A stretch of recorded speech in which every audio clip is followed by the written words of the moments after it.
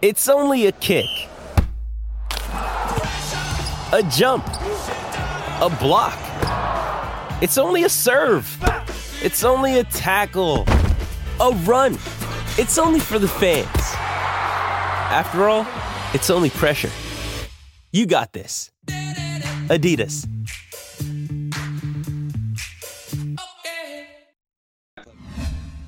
This is Spartan Theodoro, and you're watching Pure Evil MMA.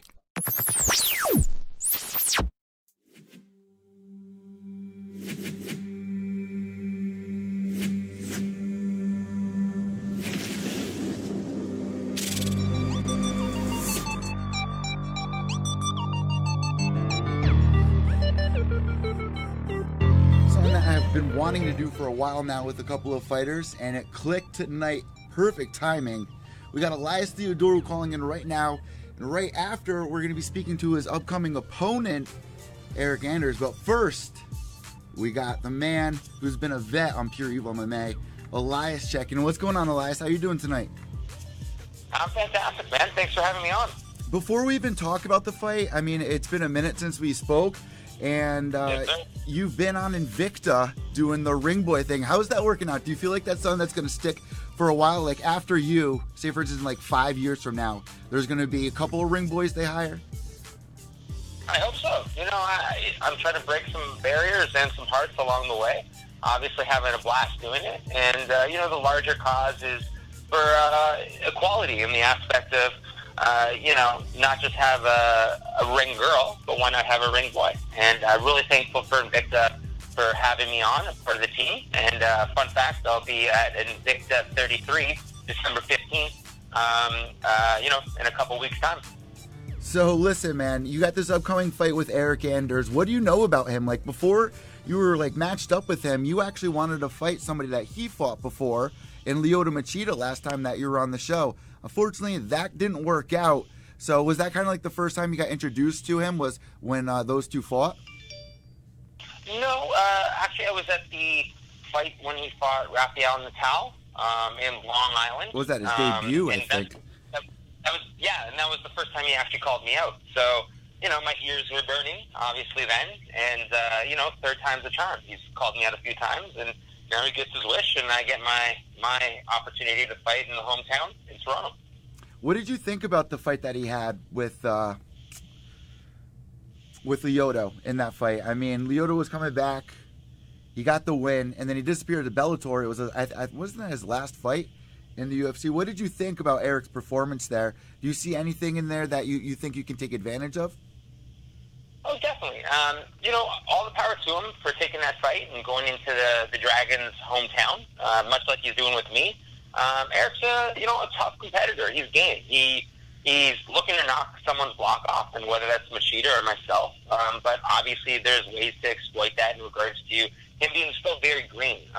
You know, I think he definitely has that fighter mentality, and that, you know, that true, you know, seek and destroy quality, but I think that there's many different ways to kind of take advantage of it, because like I said, he's still very green and very new, but you know, he's a tough SOB, and I'm really excited to fight him. So this is going to be going down for UFC 231, and inside this fight, there's one thing that I can definitely expect from you. Anytime that you step in there, you kind of neutralize the fighters. Like, they can't really get around on you.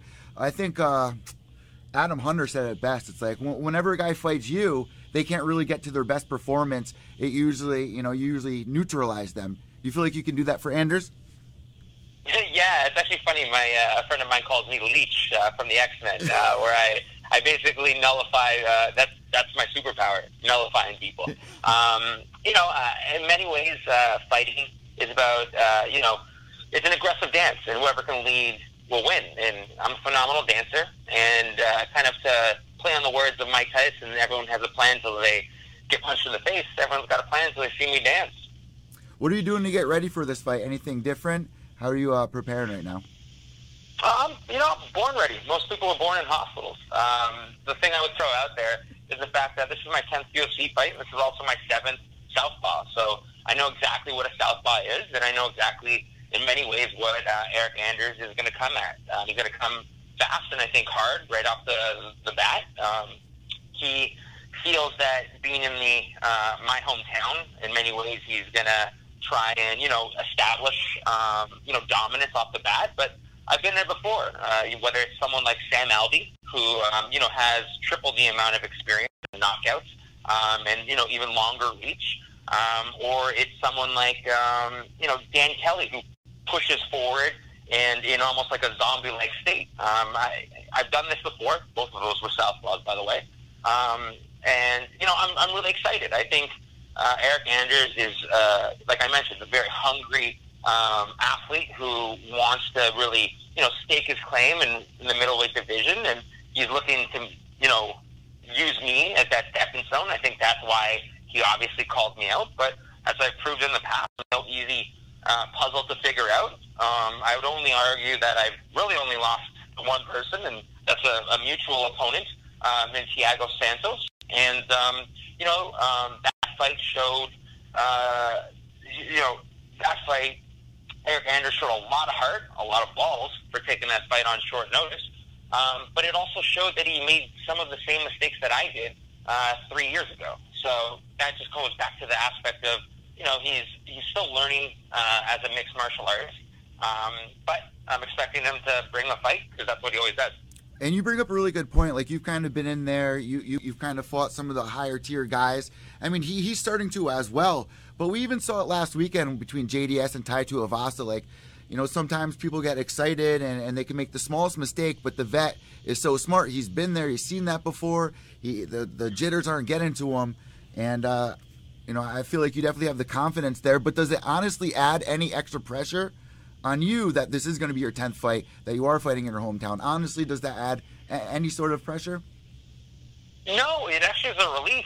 In the fact that a little less traveling. I got friends and family that are able to make it, and my after party at the Pint is just around the corner. So, it kind of ingrains every single day that I wake up. Even leading into this fight, that I could even see the stadium from my house. So, extra motivation and really looking to put it on for my city. How do you see this fight going? If you can kind of preview it without giving anything away, how do you see this fight going? Obviously, you're going to say with your hand raised, but honestly, how do you see this fight going down? I think in many ways, like you kind of touched on it, I think, and I touched on it, I think Eryk's going to come out swinging in the beginning and try to look to set dominance and look to set pressure. But I think, as one can look back, I've never been outstruck in the UFC in regards to volume. Even out of the 10 fights, 8 of those have been double the actual volume of my opponents. And I think I just am able to, set the rhythm, and the longer it goes, the better I'll be able to, impose my will. Obviously, it is a fight and anything can happen, but I'm looking to just push a pace that'll create a great fight. And like you said, get my hand raised. So obviously, every time I have you come on the show, I always kind of break away from your fight because I always like to catch up with like what you're up to. So first, let me start with did you catch this weekend's fights between Wilder and Fury? Yeah, it was a great fight. I got kind of the highlights. I didn't see the full fight, but man, was that Undertaker gimmick on full display with Fury. Yeah, straight meme status right there. That was literally unbelievable. I love the people who were out there that made that connection there, because that's literally exactly what it was. What did you score that fight as? Did you think it was a draw? And do you think it was a little corrupt? Because there's a lot of people that have a lot of opinions about this. A lot of people feel like the narrative was changed between the commentating. What was your honest and pure reaction to this battle? Again, someone that only saw really the highlights. I'm taking the word of those that actually saw the full fight, but I wouldn't put it past boxing because that's something that's been in kind of known and ingrained in the system that is. And unfortunately, when you put it in the hands of the judges, it's up to their discretion. Well, after 25 years, especially in MMA, we just saw the 25-year anniversary. I had Chad Skelly on. There was a controversial call there, and I was talking with him about, after this amount of time, what do you think needs to be changed inside the MMA scene, whether it be judging, whether it be, refs being qualified at a higher standard, or what would it be for you? Definitely a mixture of both. I think only people that have competed in some capacity should be an official. I think if, especially when you look at the fact that a lot of the officials originally in mixed martial arts kind of came from boxing background because they kind of used their infrastructure to build, regulations and to build commissions, et cetera, et cetera. I think there's a little bit of a bias on the boxing side to any kind of grappling or wrestling. So I think in many ways people should have some kind of qualification and some kind of, proof that they know what they're doing. All right, so before we let you go, last thing I want to talk about, are you going to be on any more book covers? Are you doing any more modeling? What do you got lined up for 2019? Yeah, no, I think we touched on it in regards to Ringboy, and I'm really excited that it's probably up to 10 plus events in some capacity in the Ringboy duties. Really excited for that to, keep on, breaking barriers and breaking hearts. I also own the trademark for Ringboy, so I'm actually going to be creating a calendar. And the plan is to talk to other UFC fighters and get them to be a part of, a part of the calendar. And who wouldn't love to see Derek Lewis for Mr. July? And again, breaking the mold of, all that, big is beautiful in MMA. But I think one of the most important things that I'm kind of working on at the moment would be, not only my fight inside the cage, but my fight out. And that includes fighting against the stigma of medical cannabis. As a medical cannabis patient, I'm in the process of getting a therapeutic use exemption in TUE in cannabis for competition. It's been an uphill battle with USADA in the sense that they have, in many ways, an outdated mind, and it's throughout this process that I've really noticed that they probably don't want to do it in general because of the precedents that it'll make. But, any fight worth doing is going to be difficult, and it's going to take a long time to get it all together, and I'm pushing forward. And one of the interesting things with USADA is they never say no, they just deny you, and they ask for more information. And since this 18-month process that I've been in, they're finding less and less opportunity and less things to say no to. So, my next fight may be against Eric Anders, but my biggest fight is not against one man, but against the stigma of medical cannabis. And, I feel like things are so backwards. I remember back in the day, like Matthew Riddle or Riddle, he got kicked out of the UFC. Even Nick Diaz getting in trouble for a couple of years, just like really harsh punishments. Like we see less punishments for PEDs and stuff like that. And it doesn't make any sense. Like after fights, people, they go out. Even we saw Conor McGregor drunk at the press conference. That's doing a lot more damage than marijuana, at least in my honest opinion. It's something that definitely needs to change.